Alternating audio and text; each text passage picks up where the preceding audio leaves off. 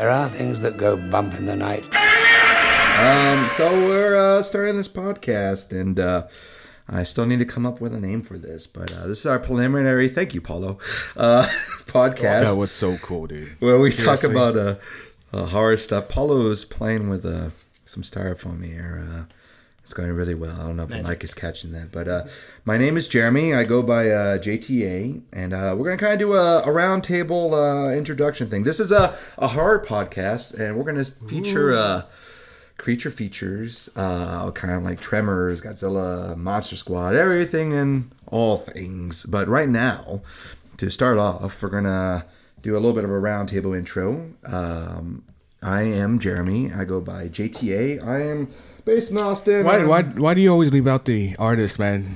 Come on, you're Jeremy the artist. I'm Jeremy the artist. Come on. Be proud of what you do. Well, I like going by the whole nickname thing now, the JTA thing. It's kind of like LL Cool J, the ladies love cool James. Like I like that so much. I've been rebranding myself, and it's been all right. I like this whole nickname thing. But I'm an Austin illustrator. I've been freelancing for a long time. I do comics like horror, monsters, and superhero shit. So we'll go to you, Paulo. Hey. Sorry. Professional here. Here we go. Yeah, I'm very professional here. I should have done this earlier. My name is Paulo Hernandez, Paulo J. Hernandez, because apparently there's another Paulo Hernandez, like in Australia somewhere, that does like DJ art. I don't know. But really? Yeah. So that's why I was like, well, fuck. Now I got to put a J in there for my middle name. So, I'm an illustrator as well. Not as frequently as JTA over here, but I try to step in there whenever I can. PJH does a lot of comic work and stuff. We know each other for a long time. Yeah. And Doza? Yeah, I'm Isaac. Yeah. No, they call me Doza. Long story short, that's what they call me. But I'm just a sound engineer, man. I'm just a sound guy. He's so modest. He's the best fucking guy ever. I'm just here for the horror part, not the art. All right, Isaac's great. Isaac does a lot of good sound for a lot of good people out there, and he's helping with his podcast a lot. So we appreciate it greatly. I don't need the plug, man. Cheers, Doza. Cheers. Oh, thank you, sir. Thank you. Cheers. Do you guys like this beer? I'm okay with it. It's all right. Yeah, I'm not really. I mean, I hate it, but. Yeah. But it's free, so I'm drinking it. Yeah, I just bought this random Shiner brand. So is Oktoberfest, Shiner Oktoberfest, or any kind of like fall flavored beer, is that like the male version drink for the girls in yoga pants? Yeah, like the girls have pumpkin spice and we have the fall fest. Like, we can't wait for that shit to come out, man. That's just it's that time of year. Jeremy saw that it was like on the expiration aisle where it was on sale, so he's like, "That's the free beer. I'm gonna get them." What cheap ass beer can I get my friends? There we go. I'm just kidding. Look how great I am getting you this cheap ass beer, guys. Hey, you want to drink kind of fast? It's free. It's already expired for like a week. That means it hits you harder. That's what we want. Yeah, no, I kind of like. I do like pumpkin ales, so that is my equivalent to the pumpkin. We just basic bros. Is that what we are? Are we basic bros? Basic bros. Oh, I hate the word bro. Yeah, bro. Bra, bro. Come on, bro. Oh, that's gross. I said it too much. Strike that from the record. Yeah, right. So for this podcast, being an introductory podcast, we'll be talking about what we like in horror, and I'll kind of lead off. If you guys like anything from like Godzilla to like Universal Monsters and all that, this is for you. And right now, we're going to kind of talk about what we like and what we grew up with. All three of us here are. I learned this new word, Texicans. What? Right? Are you Texican? I am. Technically. Like the old Texan word? Texans? Yeah. Like Mexican. But I'm Texan like first generation. You're first generation? I'm first generation. Holy crap. Texican. I'm like third You're generation. Like third? Yeah. You? Oh, what's the second, man? Second? Oh, yeah, shit. my mom was I'm born first. here, but okay. Yeah. No. You asking the wrong Mexican for that, man, really. So, I look in the mirror, I look Mexican, that's all I know. bad, we're brown, it's fine. I know I'm having trouble with it because I sound so stereotypical, like my family was here when it was Mexico, and we're just. Bitch, I ain't no Texican, I'm Mexican, motherfucker. We're just Texan, all right? Somos Tejanos. You're the goddamn infidel. But anyways, so we grew up with like Lechuza, La Llorona, yeah, right? All that story. shit. Yeah. El Cucuy. Hey, the Cucuy's no joke, man. So let's talk about that for a second. Let's like I didn't grow up with Cucuy. I grew up with Lechuza and La Llorona. See, Lechuza and La Llorona, that's all like coast stuff because you're right by the water. Like that's why you hear about that shit. Okay. Like the Lechuza, you hear about that shit because of like what is it? A baby that hasn't been born so long you can't cross them over rivers because then the Lechuza will take your baby or some shit like that because it's rivers right by the fucking ocean. And of course, the Llorona fucking feeds in the ocean. It's the whole river lady that fucking eats you or whatever. But yeah, that's why I heard of Cucuy. Cucuy's a fucking land monster. Cucuy's in your goddamn closet. He's under your bed. He's in grandma's room with the air conditioner. That's right. That's right. You don't mess when your parents are in the room. Your Cucuy's in there. Don't go in there. They're wrestling the Cucuy. That's why they're making noises. Oh god. You're wrestling it really good. Get him, Dad. Get him. So do you have like a picture of Cucuy? Like when they told you like Cucuy, do you have like a mental image of Cucuy? You like being an artist? No, I don't. You don't? I really no. I don't have an image of what the Cucuy is. Like it's more of an essence. Really? Yeah. Okay. For me, I can't picture like a goblin or like a shadow figure or anything like that. Okay. I do have like a vision of Cucuy. The Cucuy is like darkness with eyes and like spikes coming off of him. But I would never dare to fucking draw it because you draw that shit, you're calling real. for him. It makes it real, right? That's right, it makes it real. He's not real, goddammit. That Mexican superstition right there. Shit. Yeah. There's certain things like, so I'm doing like you guys know, but I'm doing like a demon art book on a Kickstarter right now. I'll plug it later, but like I don't even draw like the fucking like upside down cross on my things because of Mexican superstition. Oh, yeah. That's ooh. Yeah. You just, from what I understand, you just don't mess with the stuff you don't know. Yeah. Right? See, now you crosses and shit, that's all Catholic shit. I don't care about that. I'll draw that shit every fucking day. But you don't mess with Cucuy shit. You don't mess with like the like chupacabra kind of shit. Like that's also part of that whole monster thing that I was fucking afraid of when I was a kid. Were you afraid of chupacabra? I was more like cautious of the chupacabra, but I was more afraid of the Cucuy. So Cucuy, for those who don't know, because we're going to try to keep this real general, is like the boogeyman. It's a boogeyman for everybody. Yeah. It's a Mexican boogeyman. Yeah. But like Isaac here, I don't have like a visual picture like of the Cucuy.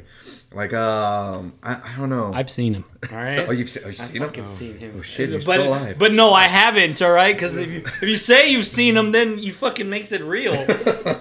He's speaking what to the fuck is behind the goddamn curtain? There's nothing behind the curtain. Okay. Don't pay attention to the man behind the curtain. As long as you behave and do the podcast. Paulo. Every time you say Cucuy, I for some reason I'm picturing. I'm glad he's not like Beetlejuice because we said how many times have we said Cucuy, right? 3 times, and now I was like, oh shit. No, the fucking Cucuy. You didn't know this. The Cucuy has an actual name, but you're not allowed to say it. That's why we say Cucuy. Are you being serious? Fucking serious. Yeah. For real? Is that part of the lore? Huh? Is that part of the lore? Part of the lore that I didn't know heard. that. I didn't know. You don't say the name. No, I don't know the name. Thankfully, I don't fucking know the name. But that's why you say Cucuy. That's why everybody says Cucuy, because if you say his name, like it makes it more real. It leads into the whole. If you make him more real, he will become real. Does Cucuy mean anything in Spanish, or is it just like a? No, it's an onomatopoeia. Cuy, just like ooh. Ah, got you. Okay. Yeah. I don't know, man. I didn't really grow up with a boogeyman. My dad grew up with like, because my parents didn't really use like monsters to like threaten me for like bedtime or any shit like that. My dad grew up with my grandma telling him about Llorona and behaving. And I love the Llorona. That's an amazing story. I love that story. That was like a nighttime story for me. Yeah. Yeah, hearing about that shit because I loved her story because Tell it. Yeah, let's tell the story. Yeah, well, she drowned her kids because she didn't want to be. Her husband was abusing her and the kids, and she'd rather drown her kids than have them live in sorrow. And then she regrets her decision to go. So she's out there. Oh, sorry, I fucking burped. I might have farted, I don't know. But she goes out looking for her kids in the rivers that she drowned them in, regretting her decision, and then forever she roams the rivers looking for lost children that she obviously killed because she regrets her decision. And I love that fucking story because I'm like, yeah, that is more of a legitimate story than some of the other shit like Jason, like, oh, he's just a killer that comes around. Yeah, but he kills people. He kills teenagers that have premarital sex and doing drugs. Stupid. Come on, man. It's stupid. Freddy Krueger, Freddy Krueger was like, it's like you're trying, but there's no real story there. Like he's a child abuse or child molesting guy that ended up in getting burned by the families of the kids that he molested, but at the end, like, and he haunts you in your dreams. Like, no. Fucking, these monsters are real. Like, the stories, I don't know. So there's something relatable to it, right? There's something relatable to that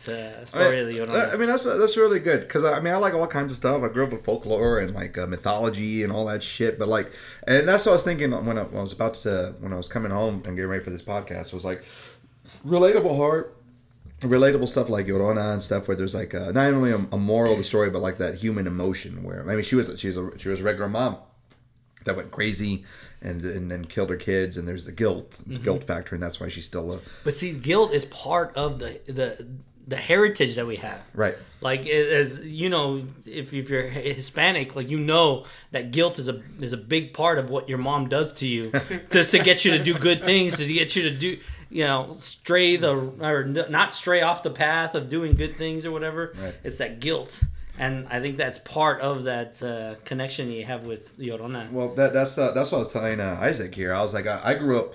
There was a story my dad told me, and it was about the girl, like.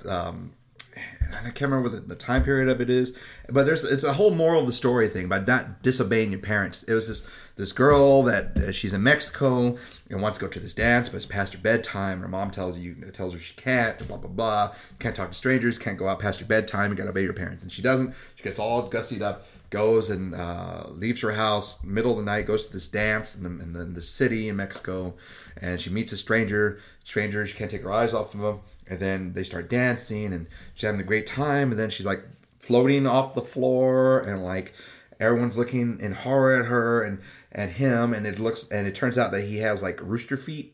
And then he reveals himself to be the devil, and he whisks her away, and she goes to damnation in hell. And so, moral of the story: don't disobey your mom. Wait, you just described every like Mexican girl's fantasy come true. Like, oh my god, I wish the devil takes me away. I love his rooster feet.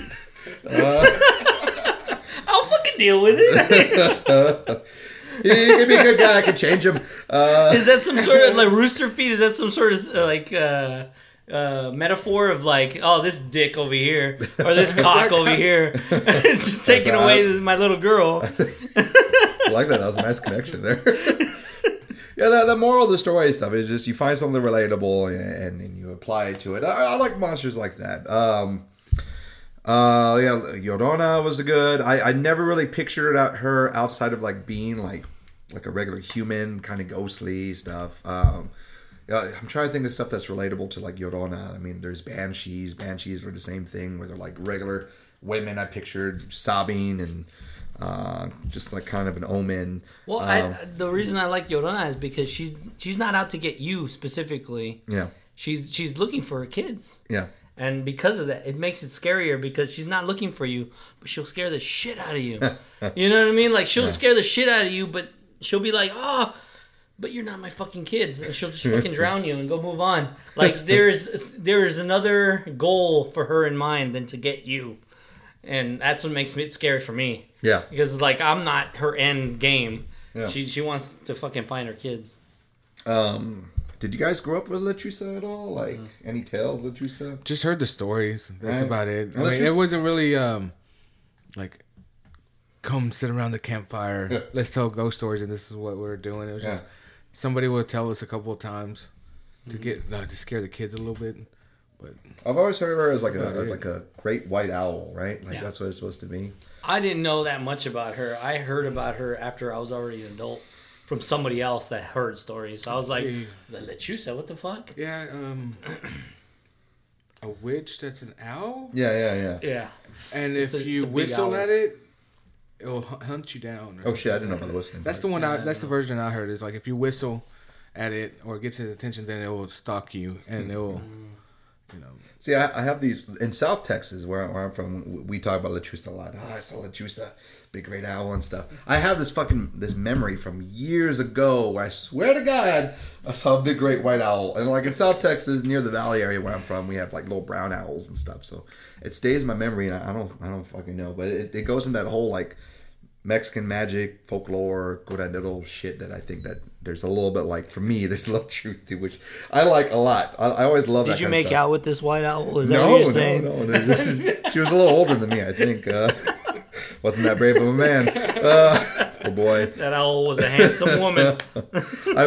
I've always liked the idea of I'm just covering all the shit that we kind of grew up with. Like I've always liked the idea of chupacabra. Chupacabra, if people don't know, chupacabra means like a goat sucker in Spanish. Is it right? Is that the literal translation? Yeah. So like, and I can't remember the exact story behind it, but there was a bunch of goats in villages and stuff that just dried out of blood and looked like they had puncture marks on their necks, and someone swore to God they saw like a little furry alien creature with red eyes and spikes, and that was supposed to be the chupacabra. But I've never heard of it in a way, because you said that you were scared of the chupacabra. Yeah? I was more like worrisome. It was like, oh, watch out, don't go out there because there's wolves out there, there's chupacabra out there, there's other, like, it was more like there's a danger out there. Yeah. Don't go too far. Yeah, that was all it is. It's like, because the chupacabra's out there.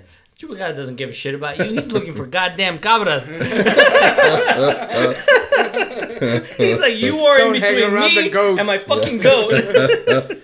See, like I grew up with this description of the chupacabra. Like it looked like a little grays, like the little gray aliens with the big heads and the little bodies. This is the way I grew up hearing about it. Like, but it's supposed to be covered in fur, and it's supposed to have red almond eyes versus the black almond eyes, and it's supposed to have spikes. But then, fucking in San Antonio, at the mercado, like the little marketplace, they had giant cucarachas. Yeah, I've seen those.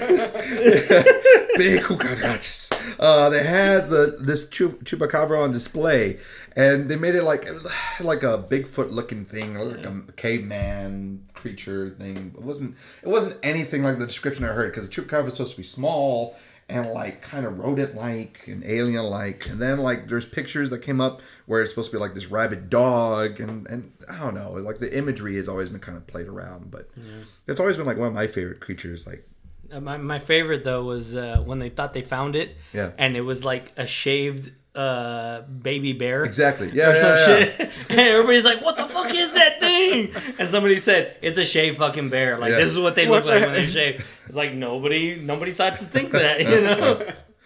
Well, and there's that whole thing, right? Like Chupacabra, Bigfoot, Loch Ness Monster, where they try to do these natural explanations of these things. But like, I don't know. Chupacabra has always been one of my favorites. I can't really think of anything else like growing up like that I have, like La Llorona, Lechuza, Chupacabra, Cucuy. You know, an interesting thing is that my daughter had a Llorona kids book, and I was like, what the fuck is this? And I pick it up and I read through it, and like they changed the story to where she loses her kids, they like run off or something, and wait, where did she find it though? Was that at the Scholastic Fair or something? You know what? I think I still have it somewhere, like in boxes. But I was like, how are you making a kid's book about the Llorona? It makes no fucking sense. It's Disney. Disney is trying to get into the Mexican culture. They're just trying to find something that really hits. Oh my God, we're going to have another Let It Go from the Llorona. Let it drown, let it drown. That's amazing. Let's copyright that shit. Let's do it right now. Fuck that. Wow, kids! I really want to see this. Yeah, it's crazy. They changed it. Like, it was very kid friendly. I remember. Do you remember what that book was? Growing, you guys grew up with it too. The scary stories. Oh something. Yeah. Oh, that's fucking those scary. Those stories scared the shit out of me. Like, with that really scary cover. They're making a series now. Apparently. Like Goosebumps or what? Yeah, no, like a TV series about those. Oh, yeah. I can't wait for those. Yeah, that was fucking those great. fucking scared the shit out of. If they come out and it's like like Goosebumps era, what? R.L. Stein shit, I'm gonna be pissed off. I'm like, that's not what scared me. No.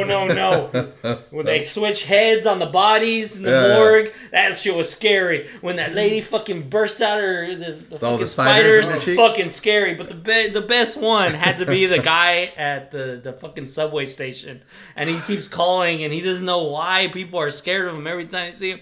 And he calls and oh fuck, that shit's what was the end of that? I can't remember that one. He calls his house and the lady says, he's like, I'm looking for my wife, and Miss whatever isn't here. She's attending her husband's funeral. And he's like, what the fuck? Like, he's been dead this whole time. Oh shit. I was like, oh, mind blown. Yeah. Fucking shit. But that's the thing. We grew up with that, right? Like, it's the same thing with like all these other monster things. We were like, I remember fucking being like 10, 11 when I read this thing.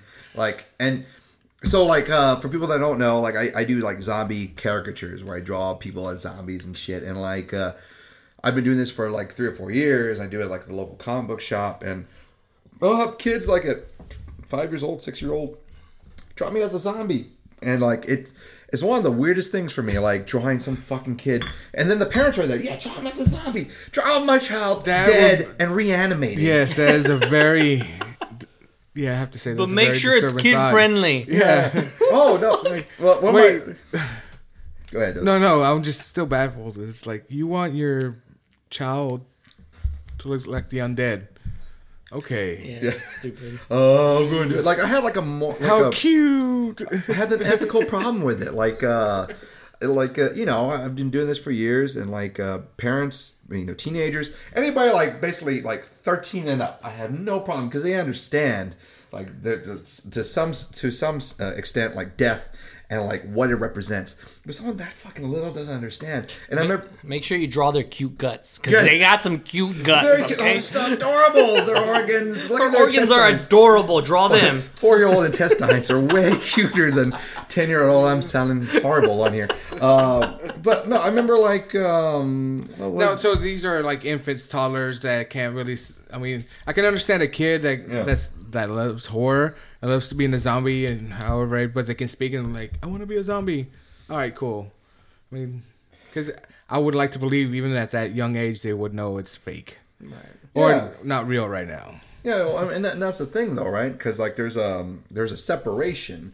Like when I was little, I grew up like watching horror movies with my dad, and that's part of my love for horror. Is like from the age of 8, 9, watching horror movies, reading Fangoria magazines, stuff where it's the makeup of the monster. So there was a part of me that disassociated like what a monster represented to the reality of it. So like, but I grew up in an artist family, and so like people that didn't grow up like with that element, like that's what I remember about these kids. Do you understand what this is? Is a zombie such a separate thing that your understanding of it? The same thing with where we grew up with Cucuy and all this stuff. Like, what was the reality of it to you? You know, and like for you, Paulo, it seemed like there was like a little more reality. Like this thing can get you, so don't do the thing, or this fucking thing will fucking get you. Yeah. I don't know. I just find it very interesting because for me there was an ethical problem to some extent, and I don't really have ethical problems drawing horror stuff. I love drawing people all bloody and gutsy and stuff. But when it reached like age 6, age 5, and the kid's excited and she's like, do you understand what this means? What you're doing and all that kind of stuff. I don't know. I just found it very intriguing.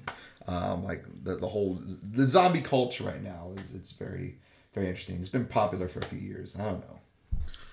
Yeah, but I love it though. I gotta say, I'm a big fan. If a parent wants me to draw their kid dead, I'm gonna be like, great. I would love to see your child dead. Let me draw that for you. That's exactly the way I picture your kid. Like, with half the skull missing, maybe without part of its jaw. Yeah, definitely without the jaw, so they'll stop fucking yapping. Complaining about every goddamn thing that I'm drawing on their drawing. This one time I remember, this kind of goes off a tangent off of what we're talking about, but I remember because I had tons of kids, like I said, I've done this for 3 or 4 years, over like I don't know, 100-something people, and like probably more. I'm trying to think of 3 or 4 years, but like sometimes it's family, sometimes just the kids. And anyways, there's this one time where the dad and the brother and the sister are very excited. The mom wanted to be part of the picture, but she told me like, we can't make this too gory, can't make this too whatever. Just please draw me as a zombie and do whatever they want. So the kids are always like, yeah, draw me with my gut showing, draw me with my brain showing. And then they're all talking and I'm drawing them. Okay, I'll draw that. And the mom's finally like, yeah, well, if you can like put bitten fingers in my mouth, that'd be great. Like if I'm chewing on fingers. Oh, Jesus. Oh, okay. You said not gory. What the fuck, lady? A little minimal gore. Just like a hand. It's not too bad. There's minimal violence. No, I've always had like I hate zombies. Yeah, that's right. It's a love-hate thing. Like, I fear zombie above anything else. Yeah? Yeah, and the concept of reanimated dead is frightening to me. Okay, see, it's not frightening to me at all. It's improbable. It's just, to me, like, I can't wrap my head around dead people being alive again. Because the whole thing of rigor mortis and them getting stiff, like, if there was a zombie outbreak, it would last maybe, like, a day at tops. You think so? And then the dead would just go, and then, like, stay stiff. And then, like, fall to the floor. It's like, zombie apocalypse over. So, I hated zombies for the longest time because of that. I also hated vampires because they never really made too much sense. But there was I know everybody's gonna hate me because like, oh, you're just a whiny ass fucking Paulo kid J. Hernandez. Anyway, you can find his Instagram ads. But I really enjoyed Anne Rice's vampires. Okay. Because like even in the books, like my brother would read the books and he'd tell me about them. Mm-hmm. It's like I was too young, I guess, to read that shit, but he would tell me how, like, they're fucking miserable. These vampires are miserable. They're just living their lives out, and, like, it's too long for them, and they're just miserable in their lives. And they find any little thing to keep their minds busy because they've lived so fucking long. Like, that was the main focus of, like, these vampires, like, throughout the long, like, theme of it, Like, there's little stories in between for the books, but the long story is that they're just fucking bored.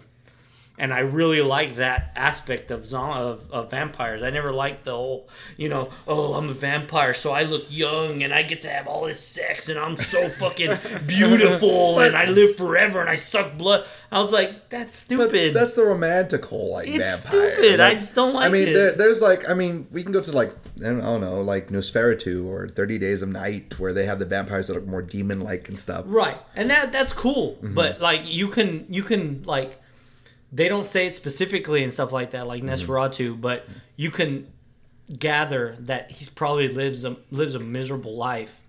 Look at his face. Does he have a lot of sex? You know what I mean? Like, he probably lives a miserable life, living in the coffin and coming out, and he's like fucking pissed. Like, what the fuck are you doing here? I'm gonna eat you. I'm fucking miserable. Nosferatu have a OK Cupid and do all right. I don't think it's. No, but it comes back to the zombie. See, I hated zombies, and I thought if I can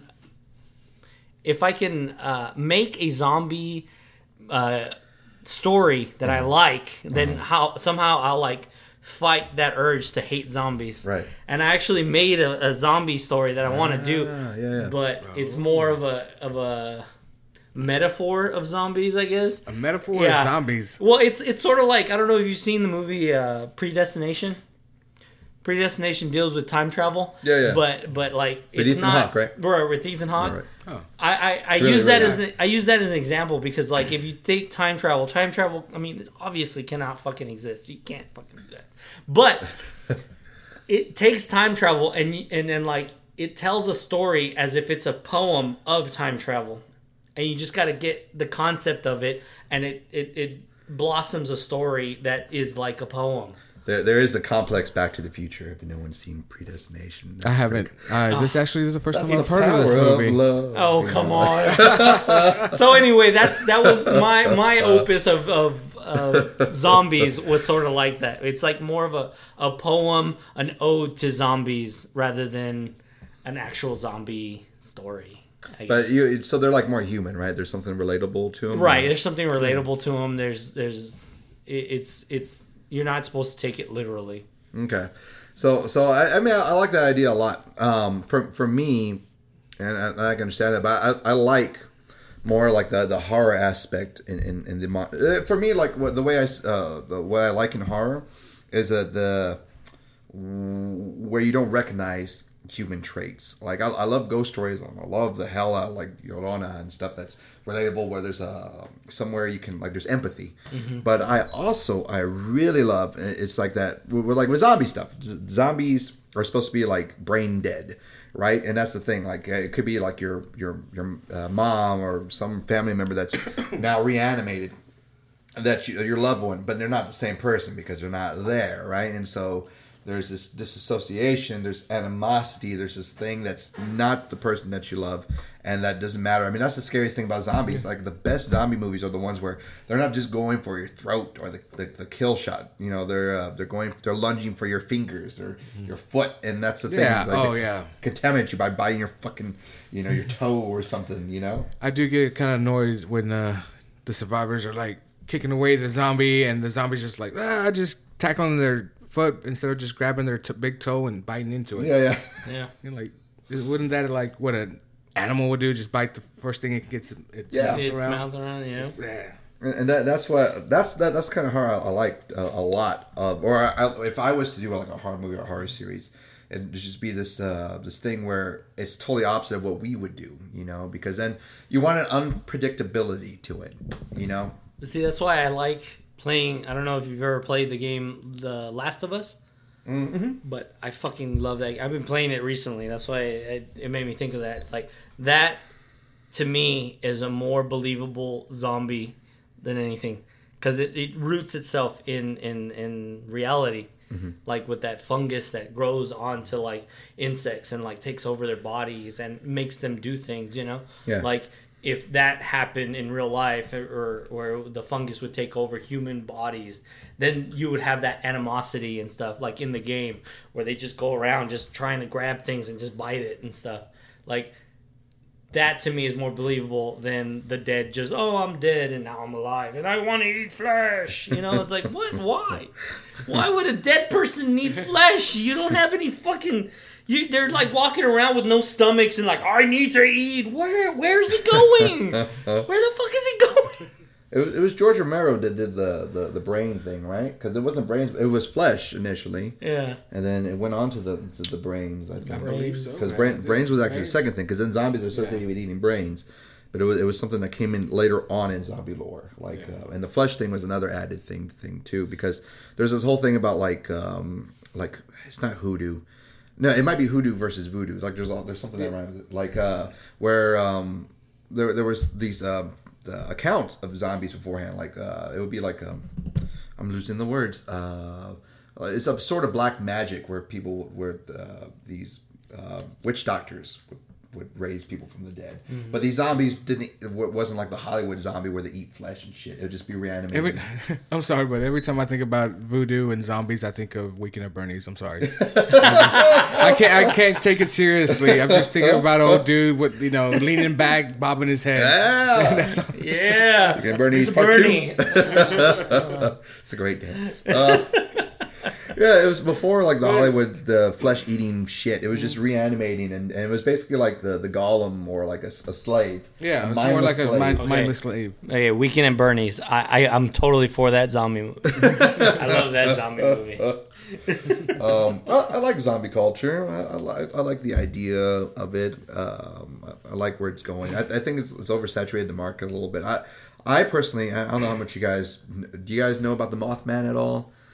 I have no idea. I just know it as a Richard Gere movie, but I never saw the Richard Gere movie. No, I just know of its existence because I think when it was released, I was still like, "No, man, you don't mess with that kind of shit. You don't watch it." I don't watch Richard Gere movies. Is that there's certain horror movies that I do not watch because I just like that's.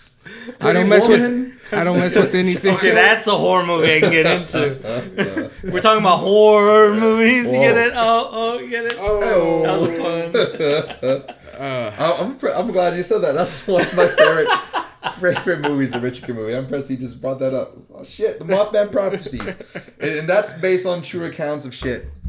It's This movie is based on true accounts. Wait. Mm-hmm. Let me backtrack before I feel like I'm walking into a minefield here. What do you guys think about? Because it's associated with aliens. Paulo, what do you? I have no idea what the Mothman is. You gotta school me with this because I have no idea what that is. Let's go back. Do you like aliens at all? Do you like the idea of aliens? Oh yeah, shit. Yeah, I do. I don't like the idea of. Okay. Come on. Okay. What was that movie? Fucking Aliens Attack. Aliens Attack. Mars Attacks? Mars Attacks. Okay, there you go. Mars Attacks. Can you do that pressure one more time? Okay. I love that fucking movie. I love it. Because it's so goddamn hilarious. Because, you know, maybe they might fucking do that. Maybe that might be how it goes. 1950s film had it right. Well, no, I'm just saying, they just did the humor so well in that movie. It's so funny. But, I don't know.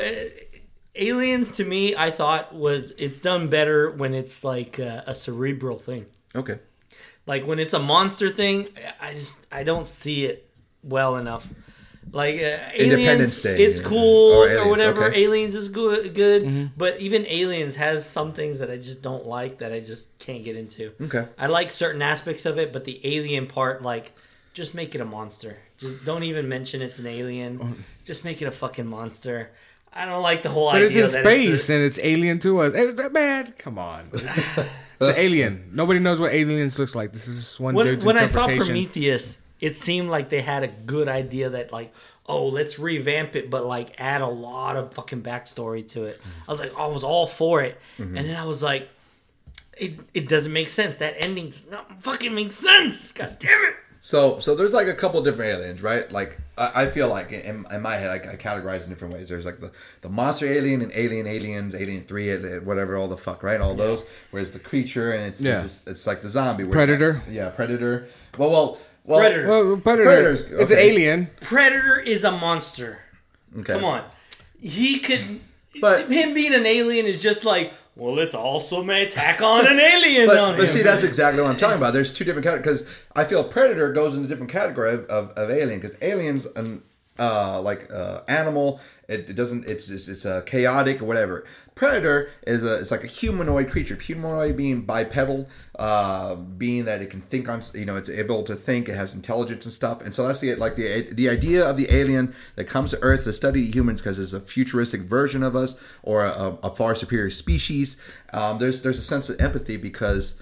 Well, we consider ourselves. I mean, we're the smartest fucking thing. I'm smarter than that fucking raccoon outside, right? Or hopefully I am. Don't answer that. So, except for when it comes to long division, I'm pretty sure that raccoon got some beat. I mean, that's the thing. Smart fucking raccoon. God damn, I need that raccoon to do my taxes. Why do I have a college degree? I never understood. I mean, raccoons are really smart. So smart they can understand Common Core math. And you look at me like that, yeah, that's really, yeah. Interesting. Wow. Yeah. Well, shit, I didn't know that. I just been schooled by Doza. I picked Schooled by Doza. I picked a random animal there. Shit, man. We need a sound effects for schooled by Doza. I'm always impressed by your random knowledge of things. Raccoons can do Common Core math. Goddamn. Well, so we have those kind of movies, the raccoon-esque movies, where we have the intelligent alien and then we have the chaotic alien. And I like both. Like one of my favorite films, and this goes away from like creature design and all that kind of shit, but we're just kind of talking about whatever right now.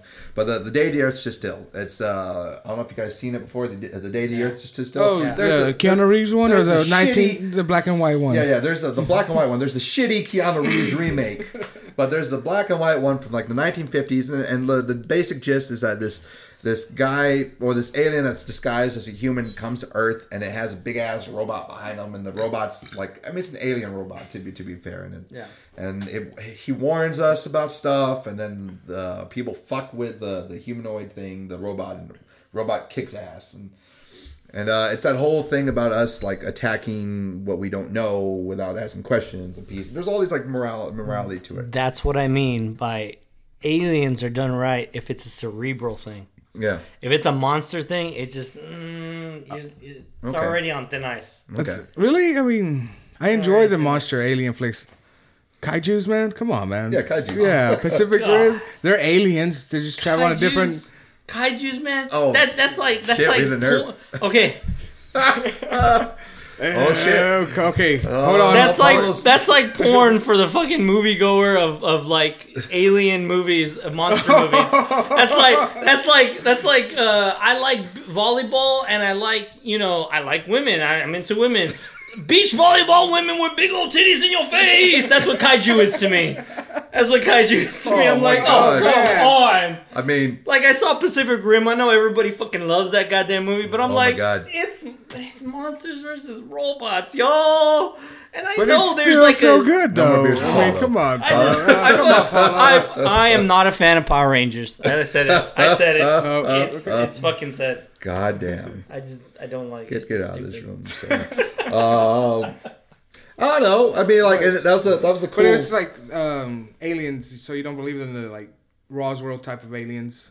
Little creatures coming to abduct us. See, I mean, I like that idea a lot. I like that you went into the whole like the like alien monster kaiju thing because I mean, I love huge creatures and all that kind of stuff. But like, everybody get these kaiju off of me.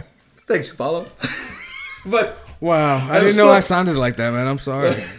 No, Paulo just. I'm just saying. It's just. Paulo's just saying. Oh my god. Oh, Jesus okay, Christ. sorry. Go ahead. Yeah. It's your podcast. Getting shitty water next time. No more beers. Talk about your kaiju. Spinning water. Okay. No. Well, I was talking about aliens because I want to go bring back to the Mothman, but I like the idea of the intellectual alien. That's my favorite kind of alien. Okay, so the cerebral shit. So Mothman is.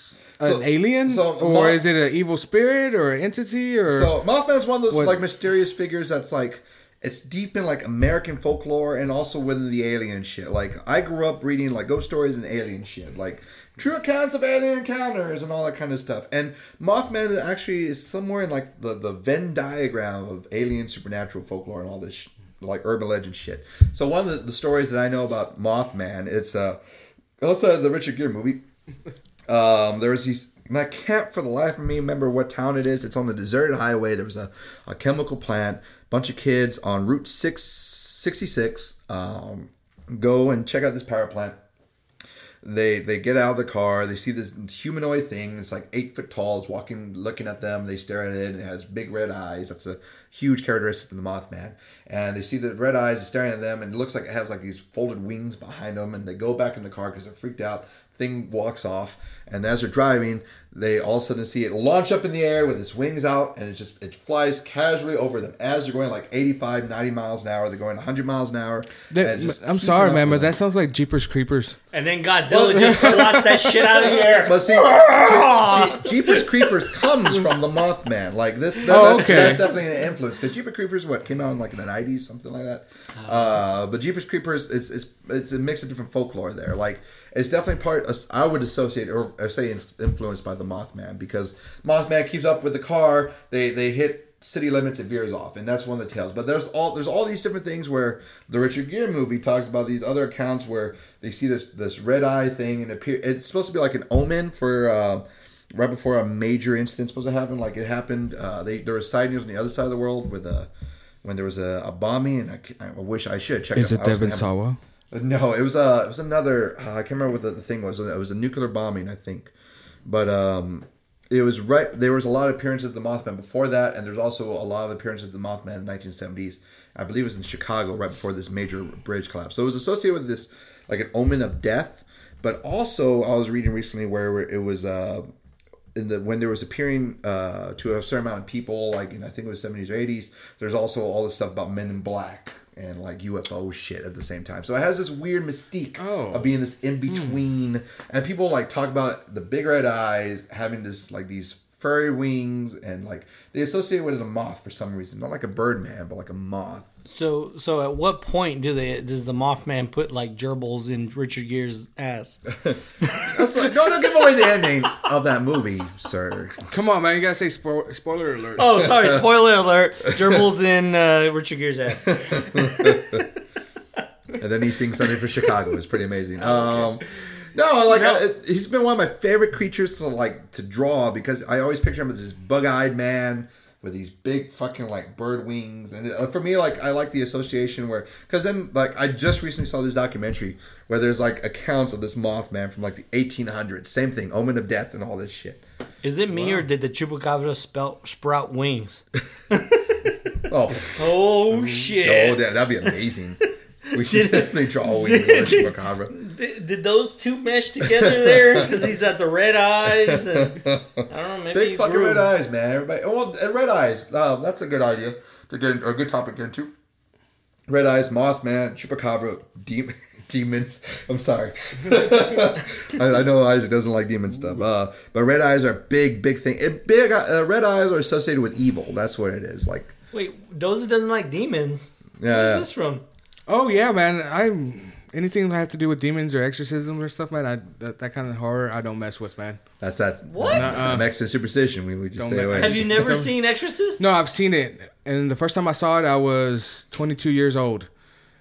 And you never looked back, no, I saw it, and then I was like, okay, I didn't really have anything to fear, because by then it was an older movie, and I saw the comedic. I just made it funny. You know that the girl, there for a while, no, she went fucking crazy. Yeah, that movie. So yeah, I heard all the stories, so that's why I never watched it. Oh, okay. You know, but you did watch it. Did end up watching. You're marked. I'm just saying. Oh, this guy just saying. Don't you put that juju on me, man?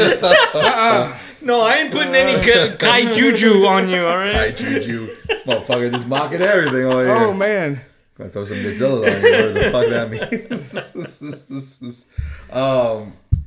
Yeah, that's something that I like reading about. Or I think that's an interesting aesthetic as far as like design stuff. This thing, we're eventually we get more into like creature design stuff. But I've always liked like the red eyes, like the red eyes in any like monster lore that I hear about. Like I said, the demon stuff, monster stuff. Mm-hmm. I think it's a very cool thing. What else did I put on this? Do you guys have like a favorite monster, favorite like monster movie? Mine would have to fall into zombies. Like zombie movies, I'm a sucker for. Do you have any favorite like specific like zombie movie or any like specifics? I'm putting you on the spot. I know. No, I know a really good monster movie that I fucking loved, and maybe it goes back into the whole you got to relate to it kind of thing. Yeah, but.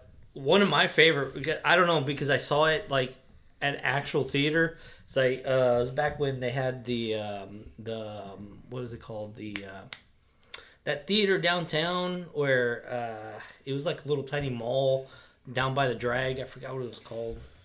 Oh shit! But they had like theme rooms before theme rooms were a thing. Okay. And it was what the hell was it? I think you lived here longer than both of us. Yeah, I'm sorry, I'm a transplant. You don't remember that? No. It was in the little mall area, and you go in there, and they had a little theater where it only had like 3 theaters or something like that. Like the Dolby Theater?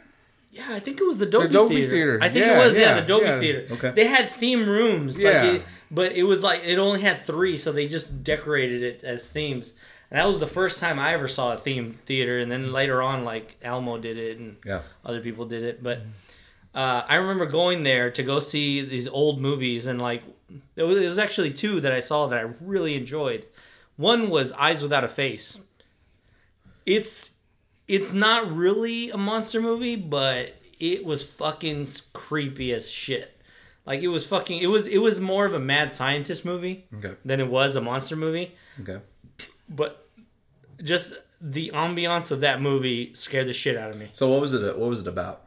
I haven't seen that one. Okay, Eyes Without a Face is about this guy that is a scientist had this daughter that she got in an accident. I think it was a car accident. I saw it long ago. But she got in an accident and her face was disfigured. So he put on like this face, this mask, but you couldn't see her eyes in the mask.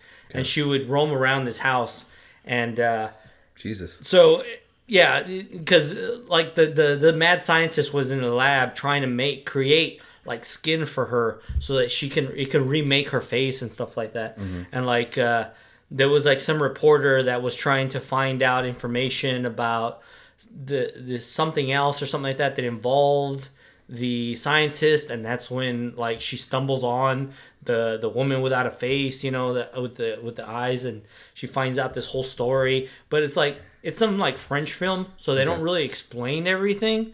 So like you have a lot of visuals and shit. And, I like your little association things. of French film and not explaining stuff. Yeah, they don't really explain everything. They just like mention certain things, and you gotta like just kind of figure it out. I don't know.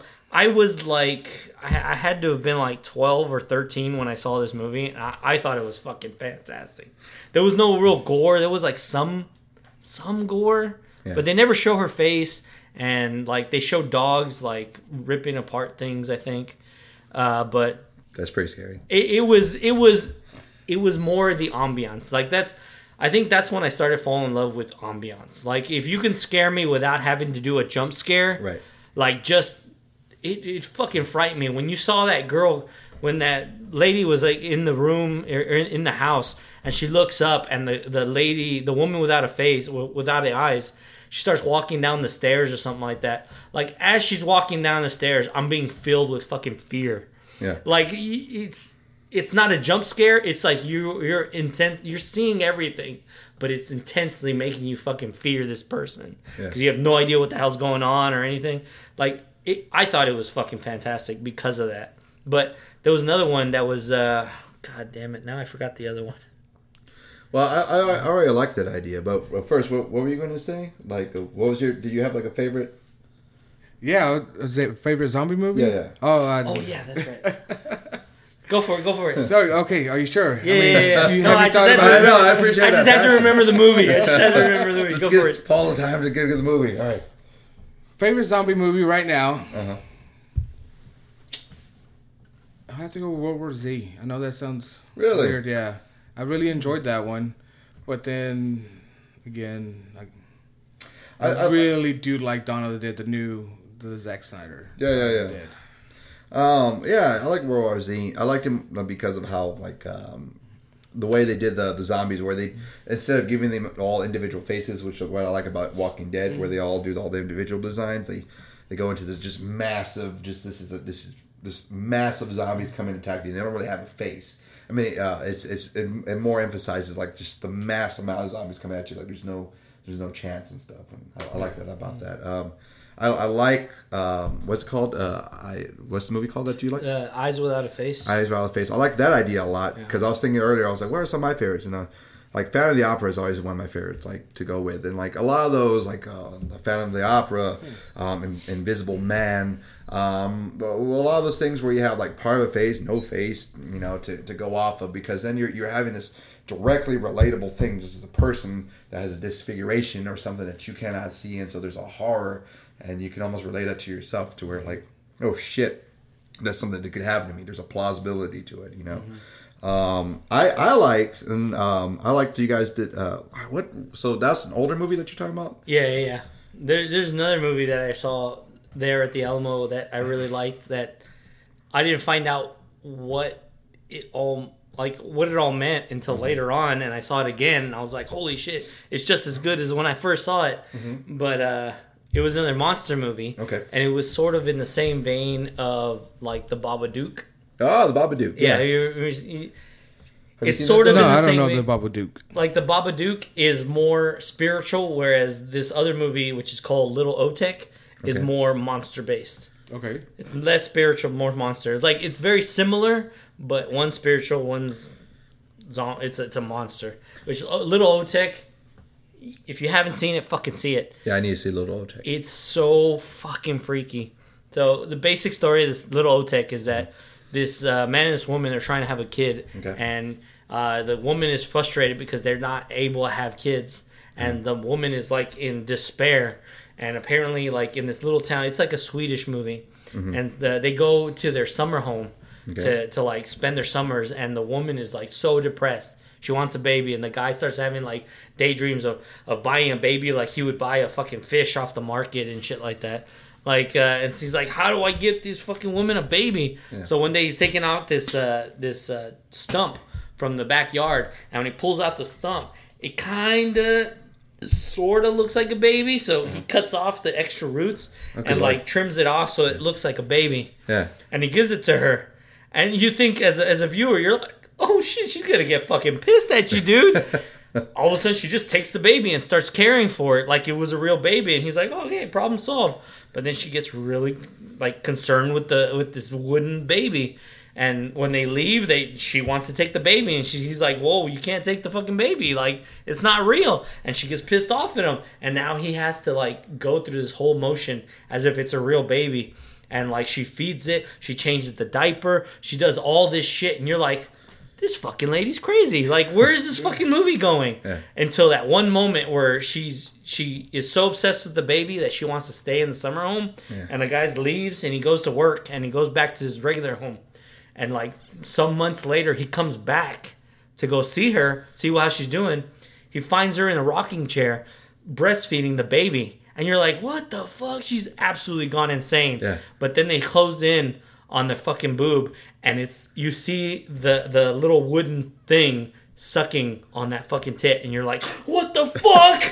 Like, what the fuck is that? Then you realize this fucking thing is real. And then they take it home, and they realize they have to make it seem like she's pregnant. They go through this whole facade of being pregnant just so like they can have the baby. Wait. So the movie doesn't stop there. That wasn't the end of the movie. It goes on from there. Yeah, and you see this monster born and into the world and shit. But because it's like Sweden, they have like some weird fucking child molesting aspects to it. Yeah. Like there's a little girl that's there that's like walking upstairs and sees this old man coming down with a big old smile on his face. And she's like, oh no, and she's scared of him. And you're like, why the fuck is that little girl scared of him? And then you see the old man and you see him like going, and you're like, what the fuck? And they close in on his fucking crotch. And I'm like, why are they closing in on his crotch?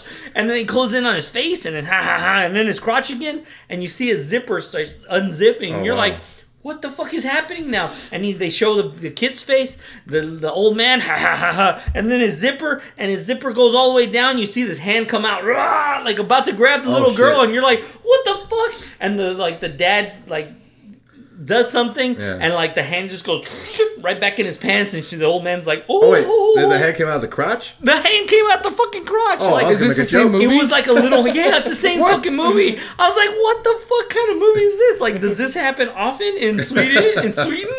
Like old men molest little girls or some shit? I don't know. With a hand for a dick? I don't know. Sounds amazing. You took us on a trip there. But dude, I'm telling you, little O-Tech. I'm not even telling you the most fucking crazy ass parts. Like, but the nipple suck. That.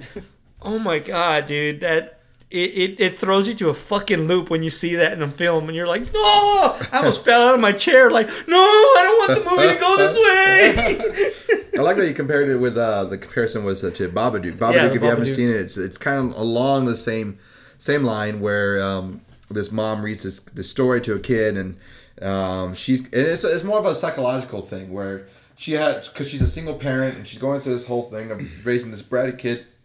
Reads a story about basically the Cucuy, the boogeyman, and about behaving and stuff. And there's a book on it. But throughout the whole movie, as she's more stressed out because she's like a nurse and all this stuff and going through single parent problems, and she becomes more stressed out. She starts hearing knocking at the door and at the home, and there's all these little things that in the story of this, like, watch out for the Babadook, the boogeyman that the Babadook does in the story that starts happening in real life.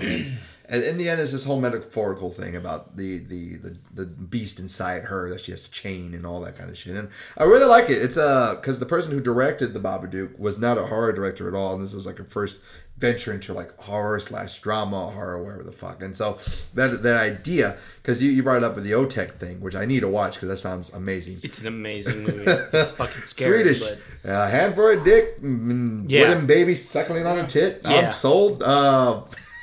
The baby gets hungry. Let me just tell you that. The baby gets hungry. I like the idea that it's that whole, I mean, it's the thing we've been kind of like touching on and not really saying directly, but that whole like, you believe in something, you say something, exactly. And the power in words, the power in belief, you know.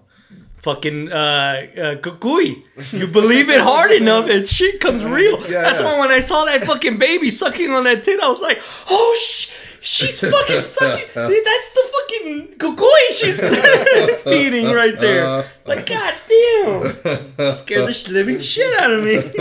Firstly, I thought when you said wooden baby was the mandrake. Do you guys know about the mandrake at all? What the fuck is the mandrake?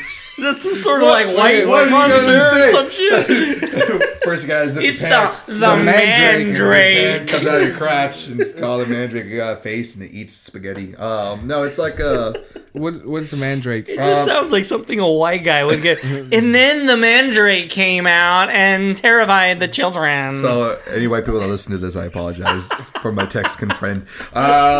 Dang, well, you know what I mean when I say that. God. Caucasian Anglo-Americans. Yeah, mandrake is folklore. I can't remember where it is, but basically it's oh shit, it was in Harry Potter, and I can't remember all the origins. I should look this up. Why are you going to talk about? Why'd you bring it up if you don't know? Well, like because the idea of the mandrake is like a crying like plant, humanoid. It looks like them in video games. It looks like a baby. But it's not. And his scream is supposed to be so piercing that I think it either like kills you or it does something like horribly detrimental to you. So you can't listen to his scream. Because even in the book, Harry Potter brings in traditional folklore and mythologies and stuff. I think it's Greek mythology. I have to re-look it up. But the whole idea of like a plant-based baby, that's what I thought about the wood baby. I was like, oh, that's like a mandrake. Which is horrible. You can't listen to it. Same thing like with a banshee doesn't. The scream doesn't. It's just an omen. I think the banshee what that is. But I like that idea. I want to go and watch this movie now. You got to. I'm trying to think of some other. Did I tell my favorite movie? Oh, yeah. What is your favorite movie, Jeremy? Yeah. I was like, we went on some nice little tangents there that I liked a lot. I really like. I was thinking about this while we were talking. I gotta go to Universal Monsters, man. That's where I think those were the first ones I kind of saw. It's tied between Creature of the Black Lagoon, which, jerk off a little bit. What? You know, what's going on? All right, let's see what Paul has to say. Wait. Actually, let me get this out. I like Creature from the Black Lagoon and Wolfman. Those are my...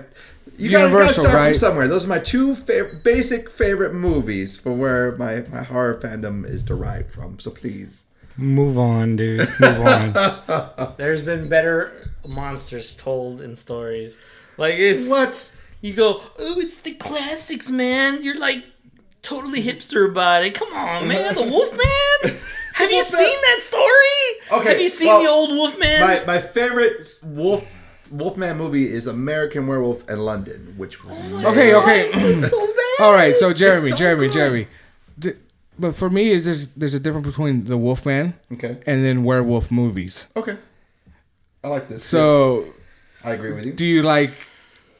Is it your favorite werewolf movie, Wolfman, or is it your favorite monster movie is Wolfman? The Wolfman. So, that's very good. See, so my favorite monster is Wolfman. My favorite... werewolf movie is American Werewolf in London. Okay. That because I appreciate the difference. It's not fuck you for saying fucking hipster, you motherfucker. I like the classics. Hipsters like vintage. I don't like the vintage stuff, but fucking you gotta have an appreciation for that goddamn shit. Because monster shit comes before that. Lycanthropy, all the shit that werewolves are derived from comes before that fucking movie. But right. But before that, the werewolf was something else. Like, it came from something else. It's like the whole argument of like, well, Star Wars, that's just Hamlet. Well, fucking Hamlet was something else that before that. It's like, you're arguing. Just move on. The werewolf was not your time. Think of something during your time that you enjoyed, you know? That's my argument. So your argument is you can't enjoy a movie that was before your time? No. You can enjoy it. Reverse that shit on them. No. You can enjoy it. But to say that that's your favorite, really? Really? Well, why amongst all the new things that have come up after that, like, that's really your favorite? You don't know why that original one is your favorite? Like, if you go back to that original Wolfman story, is goddamn lame compared to the Wolfman stories that you would find today. Like, any fucking fan fiction writer can write a werewolf story. Wait. Yeah, go for it. Are you talking about lore or a movie? Or are we talking about the movie? Because if he likes that movie, if that's his favorite movie, do you know why it's his favorite movie? Maybe it's a more sentimental, nostalgic thing. No, okay. He said his favorite monster movie. I'm basing it off of that. His favorite monster movie. I know you've seen better monster movies than that. Oh my god. But that doesn't mean it's not his favorite. Yeah. I know you've seen better ones. And to say that that's your favorite, I don't know. Oh shit! Look, I don't know. So okay, wait. I can defend myself on this one. Here we go. Explain why it's your favorite. All right. So a little while back ago, I said that I like horror because I grew up with my dad watching horror movies. My dad also is a practical.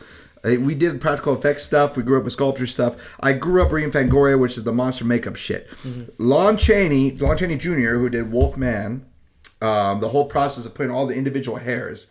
That was something that stuck out to me when I was young because my dad would explain to me while we watched these movies different processes that he read because we had all these like making of, all the history behind these fucking horror movies. So back in the day, like when they just had to do practical effects and there was no such thing as CG, that's what made me appreciate those movies more and why I have more of a love for them. So American Werewolf in London, which has one of the most famous werewolf transformation scenes of all the werewolf fucking movies. Yeah, asshole. It was all practical effects when he's like stretching out and he's screaming and it's crackling the bones. All that was practical effects versus movies of nowadays. Like right now, like modern werewolf stuff. I mean, there was a remake of The Wolfman, which I don't like that much. It has Anthony Hopkins and what was his name? Del Toro. What's his name? Benicio. I'm okay with it, but it's weird. It has some weird scenes in it that I'm just not very comfortable with. It's a weird thing. They do a lot of CG shit. CG's okay, but and I would love to talk about this more and as we get into the podcast, CG versus practical effects. What's the good balance? I personally believe in like a balance, maybe 60-40 practical to CG. Like I like CG to accent practical effects. Right. But I totally agree with you. Okay. So the reason I like classic though is because it goes into all the practical stuff. I love practical. So it's not just it's vintage and old. So you like the movie based on its technical advances? I like it for the association of like what is with me, my dad, and him explaining it to me. So I like the memories I have watching with it. So it's the memories, it's the practical effects, the technical ability, and the appreciation from where this was like the inspiration for all these other things. Because there have been better as far as like werewolf design. There's been way better werewolf design. I was just talking about stories. Like, that's what I'm saying, by stories. Yeah. Like werewolf, okay, for its time, it might have been really awesome.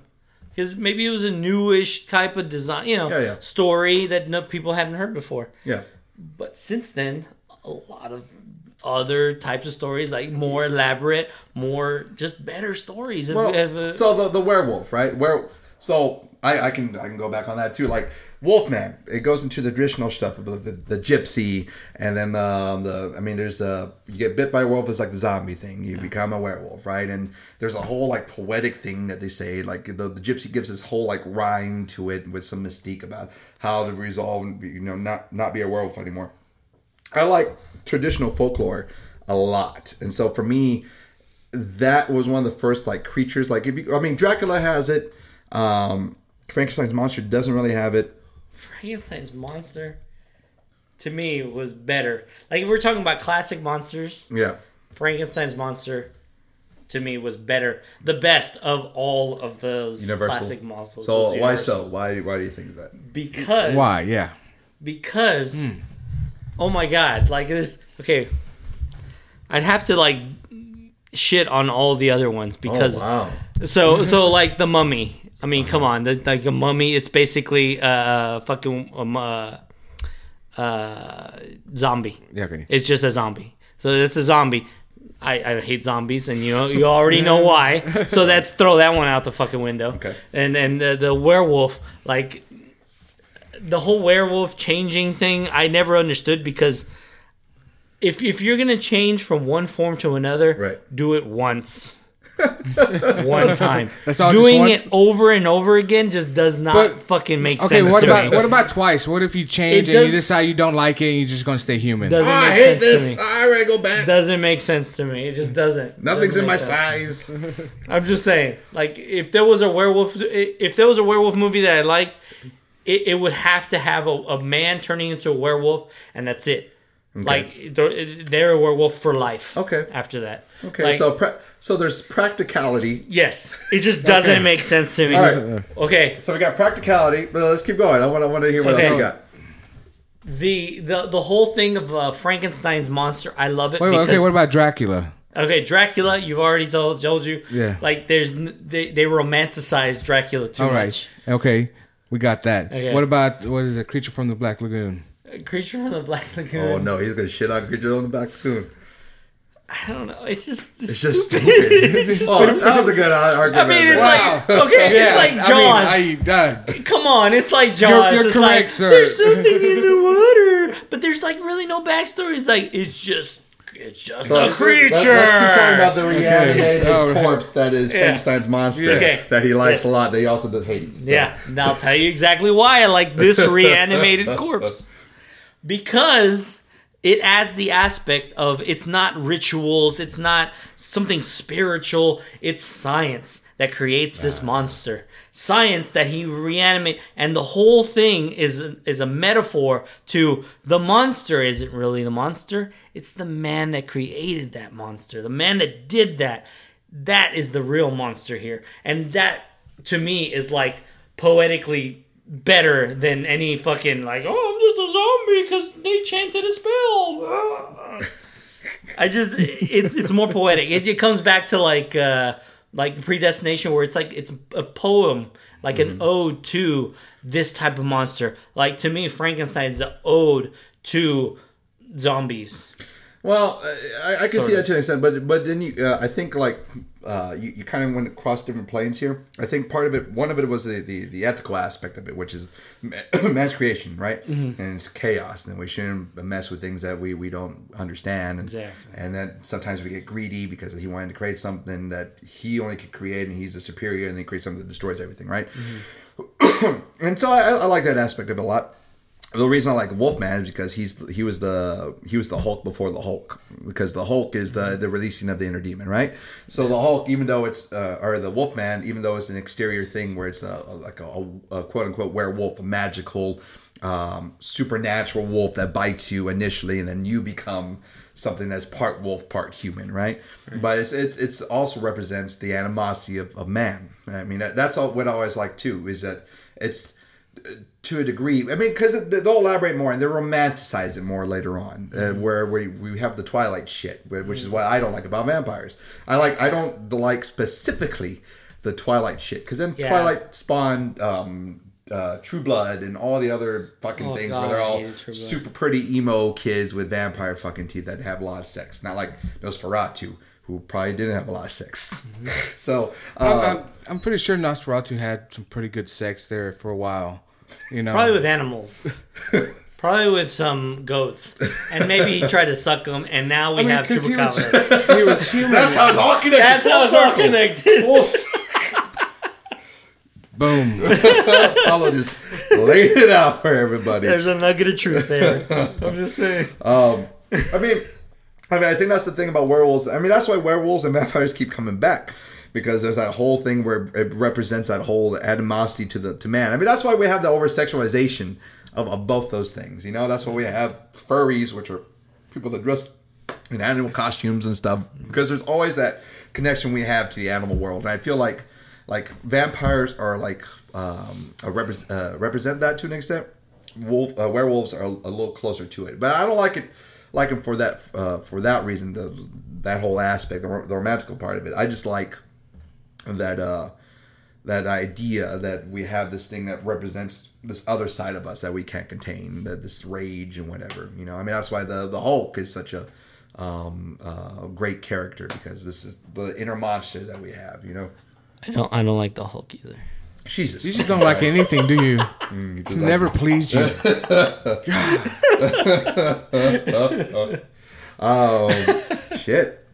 I guess so. I'm looking at the time. I think we did pretty good. I think we covered. We're still going, man. I don't know. I was trying to think of some other stuff that I think we covered it pretty well. I like Paul's rage here. I like. I knew you liked my rage, so I pulled it out. I pulled it out just for you. So do you? I want to continue here for a minute. Do you not like underwater creatures whatsoever? Yeah, what's up with that? Like, I feel like there was something we touched on and that you got a little angry about, and we kept moving. I'm very curious about giant. You don't like giant squids or Cthulhu? Do you not like Aquaman? Okay. Aquaman. You know what? Interestingly enough, on the way over here, I kept thinking about. I was going to talk about, I forgot something about 80s movies and stuff. Yeah. But I kept thinking, why am I so obsessed about 80s movies? Because I keep seeing it on Hulu. Uh-huh. Like, they're pushing a lot of 80s sitcoms and stuff. Oh, yeah. And then I started thinking, you know what? I really like that at first, I thought their mascot was going to be Cthulhu. Being that it's Hulu, Cthulhu, and they had remember those early adverts where it had octopus hands and shit, like grabbing things and coming. Remember. You don't remember that? It was it? What's the guy from 30 Rock? The Baldwin.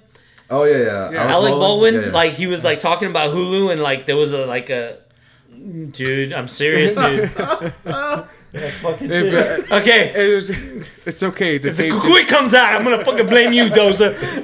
Keep talking. I told you there was nothing behind the curtain, man. I told you. I told you. But there was a green octopus hand coming out of his coat and stuff. Yeah, when they were remember that. Remember that when he was talking about Hulu and shit? They all the adverts had a fucking octopus hand. Yeah. Like an alien octopus hand. I thought for sure, oh man, their fucking mascot is going to be a fucking Cthulhu. I thought that was fucking amazing. Which is another monster thing that we never fucking touched on. Lovecraftian shit, I fucking love is Lovecrafting. Lovecraft shit is amazing. Just because it touches a lot on the Cucuy stuff. Right. If you believe in it, that shit is real. Right. And if you don't believe in it, it could easily hide from you. So, Creature of the Black Lagoon versus Cthulhu. Why do you like Cthulhu versus Creature of the Black Lagoon? Creature of the Black Lagoon is more like Jaws, like I was saying. It's a monster that just happened to be there, and is getting. I don't know. I never liked the way it looked, and for me as an artist, it is ugly. For me as an artist, it has to be visually stimulating. Yeah. And if it's not visually stimulating for me, it's so I never saw the movie, so I don't know. Is there an origin? Talking so much shit. Okay, is there an origin story for this Black Lagoon character, or is it just I gotta say, I don't know either. I just know he exists. But to be fair, Cthulhu doesn't have an origin story either. It's what? Fucking great monster thing that Do you know? What? Do you know the story? Do you know? Okay. I don't know the story. What's the story? This is the great thing about the Cthulhu mythos. Okay. Is that you don't know exactly what it is, right? But it's not Cthulhu itself. People want to say that it's one creature, but it's not. It's a whole. It's. I don't want to say it's like a religion, but it's a whole. It's the unknown. Right. It's all just mentions the unknown. Yeah. And it's mentioned throughout all of his short stories. Okay. It's in the background of everything. But it's the unknown. Right. But it's in the background of everything. He writes so many stories that are okay within themselves, Paulo, but they're part of something bigger. You gotta forgive my ignorance here. What the fuck you talking about? What? Yeah. Okay. Lovecraft. H.P. Lovecraft is a short story writer. Okay. And he made a lot of short stories. And within all of his short stories, there was an underlying theme of something of the unknown that all it all matched up, of the unknown stuff. But if you just read that short story, it's good on its own. All you have to do is read that one short story, and it's good on its own. But if you read them all together, you start seeing a pattern and how it all kind of intersects. And some of the places that they've been to or they visit are places in other short stories that they go through or mention or something like that. It's all intertwined. Okay. And it leads into a bigger sense of the unknown that they're tapping into. And then there's a character named Cthulhu? No. Well, okay. There's a mention of a Cthulhu, which is like a godlike creature of the unknown that is like being chanted or worshipped, right? Okay. Of like this dark, like I don't know, dark ritual type of following or something like that. So like you hear about it, you know, and I think. I've read so many of his stories, but I've never read The Call of Cthulhu, which I think is supposed to focus in on that, because I never liked the idea of labeling something like that and making it so tangible, because all the other stories make it so vague, and it leaves you to believe whatever you want to believe about it. But for you, it's that sense of like, even though we have the unknown, it's something that it's been specified that this is the unknown. It's been labeled that this is where this is derived from, right? Like this is the beginning. This is like this sets a chronological order to things. It sort of gets you to that edge of the cliff, but doesn't let you see what's beyond the cliff. Okay. It keeps showing you that there is a cliff. There's something out there, but you have to figure that out by yourself. Okay. Like that's what I like. You're like being led to the water a little bit. Man, that's fucking scary to me. I didn't know what a Cthulhu was. Really. I gotta be honest. I didn't know what it was. I just heard the name, and it's some kind of creature. I didn't know anything about it. I didn't know some dude just made it up. Like back in what? How long? It was like the 1920s or some shit. 1920s, I didn't even know that, man. Something like that. See, I like a lot of, and that's part of the whole thing that why I want to start is because like with this podcast, because I like there's a lot of those like the golden age of monster shit in the 50s. Now being an hipster, I just like a lot of that shit because back then they didn't think about like we don't need an origin thing. Let's just put spare parts that we have and make a fucking monster because Hollywood's giving us this budget and we can come up with a monster movie. So they came up with these things like here's this fucking alien from planet Neptar and here's this thing from blah blah blah blah blah, and then you have this thing, this tangible thing that you can create a story around. So it works more in the visual sense versus like, because I mean all the Lovecraftian stuff is just words. They don't have visual pictures, right? It's the description details, so you picture it in your head. For me, it worked the opposite way when I watched these older movies where I had this thing like I used to watch Lost in Space, the original show. I watched that a lot when I was growing up. I mean, that was way before my time, but I remember it came on like at 6 a.m. and whatever. And they always had some weird fucking alien. And it never always made sense. The design sometimes was shitty. Because again, it went to the whole, we have spare parts. Let's put this fucking antenna in the middle of the head, paint it green, and call it this thing. It's a lizard monster from planet, blah, blah, blah, blah, blah.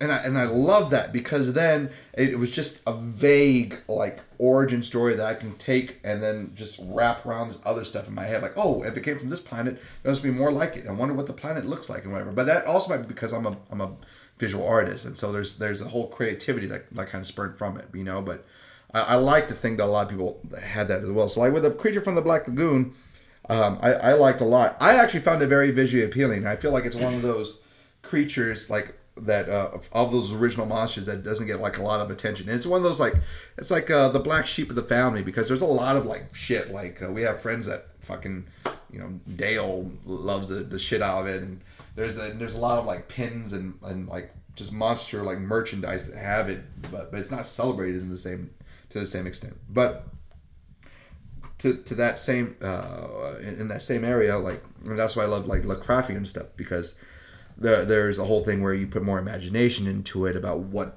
the different parts of these things have and all that kind of stuff. So it's less.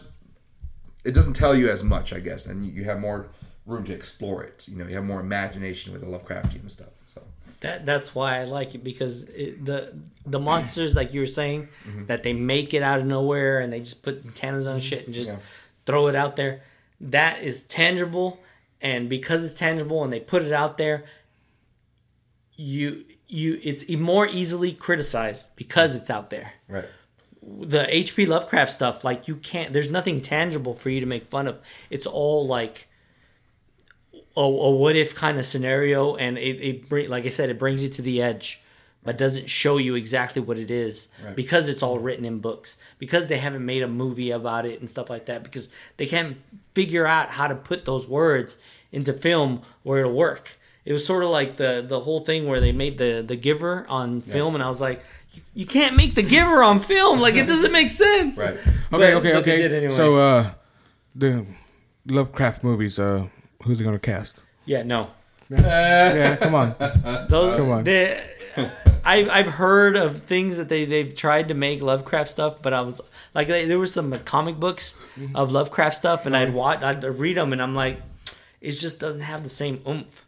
And I think it's because when you read the story, you already have your own thing in your head. Everybody that reads it has their own picture of what it is in their head, and because of that, that's what makes it so fucking timeless. Well, and when you see shit on TV like Lost in Lost in Space and shit like that, like that's already it's already drawn for you. Right. You that's what you have to remember. So everybody sees that, but that's why I love the H.P. Lovecraft stuff. I mean, I can appreciate that a lot. I mean, a lot of the stuff we grew up with. I mean, that's part of the fun of the lore. You know, chupacabra, accuses, and all that stuff that we talked about lore earlier. Is just you have some kind of like, oh, it had wings, it had this, but you have one aspect of the whole thing. You have one element of the visual representation of this character, but it's still all within your head. Yeah. One thing I can think of recently, I don't like to use it, but I appreciate it for what it is. The whole creepypasta thing, where we have these kids making up fucking tales. Like, it's a creepypasta. It was just a website that had these forums of like creepy ass like tales of like made up stuff that kids would make up. Oh, there was this monster that came from here, and it only comes out of this during this time, and it's an urban legend and whatever. I loved it. And so there's Slender Man. You know, Slender Man is the fucking like, and I love Slender Man. I mean, it's so fucking cliche with the design. Slender Man, for those who don't know, is just this creature that has no face. It's like a blank white face, and it has like a suit, and that's pretty much fucking it. But like, comes from Marble Hornet. Yeah, Marble Hornet. Yeah, very good. And so YouTube videos. And so they have like little videos. They have like Photoshop pictures of like in the background you see this like blank white faced man in a suit, and it gets children, and sometimes it has tentacles, sometimes it doesn't have tentacles. And I love those aspects of it because it was just giving me a little hints of what this is. Even though there was a visual representation, there was a lot of lore, and that's the best kind of creature monster stuff. Is the stuff Cucuy, Boogeyman. All this other stuff that we talked about earlier on, it's the best part of it, I think, is where you have a little bit go off of, you know, Lovecraftian stuff, Cthulhu. You have a little bit and you build on that. That's the best part of horror, the fear of the unknown. And so, like, when you have Slender Man and you went to the movies, they start making movies, like real cheap-ass indie movies of it. And I feel like they're just really horrible. Like, yeah, you know, we've seen them, and it's just, they're bad because they try to make the character more whole. They try to go into all these different aspects of it. But they never quite capture it, and I think that's a really good thing that I love about horror, and I love about just passing on these tales and, you know, talking about this kind of stuff. Mm-hmm. That's what I liked about the whole bringing up of Slender Man, because I was like, that's as close as to like making a visual H.P. Lovecraft story as you can get. Right. And then they started making these other movies, and I'm like, no, that's fucking shit. Like, he's not Mike Myers. Stop fucking trying to make him Mike Myers, right. You know? Right. And so, yeah, it was great. I liked it. I liked what they did. Yeah. Anything to add? No, because I have nothing. I have no information on that subject. Slender Man, I remember seeing it on like news feeds and stuff, but come on, I didn't know what it was. Creepypasta? No, you never heard of creepypasta? No. I try to stay away from carbs. Oh, okay. Yeah. No, but the two sentence horror stories. Oh, that is the best. It's just absolutely the best. There's this little challenge online where you come up with two sentence horror story. You know, like my wife texted me. She's been dead for 10 years, you know. Oh, okay. Oh, shit. Oh, motherfucker. Yeah, but that's a lame one. One of the best ones was what was it? The dad was putting the kid to sleep, and right before he put to sleep, the kid says, "Can you check under my bed for me to make sure there's no monsters?" And the dad checks under the bed, and then his kid is under the bed saying, "There's a monster above my bed." I was like, "Oh fuck no!" That was two sentences, everybody. Fucking floor. Two sentences. That doesn't sound like two sentences. Okay. In the story, it was two sentences, but I don't know how to fucking remember those two sentences. But it was fucking badass. When I read that, I was like, "Oh, that was my favorite two sentences." That was fucking amazing. There's a YouTube. Well, I mean, there's a bunch of like 2-minute horror movies, and I guess that's where that comes from. That's pretty awesome. That's one of my favorites. Yeah, that's pretty cool, man. One of my favorites from Creepypasta 2 was the Russian gas chamber thing. You ever seen that? The Russian gas Man, chamber story? didn't I just tell you I've never been on okay, Creepypasta, no, man? this one got so viral that it went outside of Creepypasta and it was everywhere. Yeah, it was a picture of that fucking face, and it was like this guy, and it looked like he was in a straitjacket or some shit. And he was like this, and with a big old fucking creepy ass smile on his face, and like beady eyes, and it's just like a picture of him like on a hospital bed, you know, and his weird fucking feet and stuff, and it's really skinny and stuff, and you see just him smiling. And you're like, what the fuck is this picture? And you read the story, and the story lays out the story about this Russian gas experiment where they had like something like 12 people like in a room, and they were gonna do experiments on them with a special gas that keeps them up. It's like caffeinated or some sort of caffeine-like drug that makes them not fall asleep. Okay. Right? That sounds amazing. and when they filled the room, they started filling the room, but they turned the lights off, and they filled the room with this gas, and they just they could not go to sleep, right? And they started filling the gas, and after a while, they started going crazy, started crying, and they agreed to like not get out of this room for like something like a month or something like that. Wow. To stay up a month, right? And after like a few weeks or something like that, I may be getting the details wrong, but it kind of sounds like you might be too. Yeah. but after a while, like they started hearing no noises, and when they tried to look in the cameras and stuff, and they would find that some of the people were like eating some of the other people, and they were like peeling their own skin off, and like whenever they shut off the gas, they would cry and whine that they wanted the gas back on, and they didn't want the lights on or anything, and they would cry and whine for the drug, and like they try to go in there, and they couldn't find them because they were hidden in the dark, and like then when they finally found the one that was left over, it was that picture of that thing, and he's like this. And because they couldn't see them inside the pod unless they went in there. And when they finally went in there after like the month or something like that, they found that one. I was like, that's fucking freaky as shit, because you don't see anything. You just read about it. You know, like it's a hospital fucking thing. But it's, if they made a movie of that, it would suck. But it's somehow reading it and seeing that picture creeps the shit out of you. Right. And I thought that is fucking awesome. Well, I'm really glad that you're an advocate of literacy, man. Like I am. You gotta read. You gotta read books. They're better than movies. They're like movies in your brain. It's kind of weird. Look that shit up, though, Doza. Look that shit up. Oh my god, it freaked me out. Love that one. I like that. I mean, that goes right back to what I love about art. It's just the visualization you can do for yourself, you know. I mean, that's why we're starting this podcast, celebration of all kinds of creature feature stuff and just horror lore. And so I like that very much. And on that note, I think we're going to go ahead and end this first one. This is our first preliminary podcast. We're going to do these every so often. I'll keep you guys all updated on all the social network stuff. So, thanks guys for joining me. So, what is your social media handles and stuff? That was a good segue. Let's segue into it. Go ahead, plug your stuff. The artist. Oh shit, we got plugged. All right, so that's why. I forgot I needed to plug in my shit. So when this comes out, my Kickstarter should still be going on. That's the first thing I'll direct you to. Look for All Hell. A demon art book by JTA on the Kickstarter. I'll make sure to link that as well as all the other linkage that we need to do. And also you can find me on Facebook on facebook.com/Jeremy the Artist Guy and Instagram @JeremyTheArtist. So doing my first art book and I'm pretty excited. So right on. Yeah. Paulo, what about you, man? Me, man, you can find me at 5linegraphics.com. Or no, sorry, .net. God damn. .net.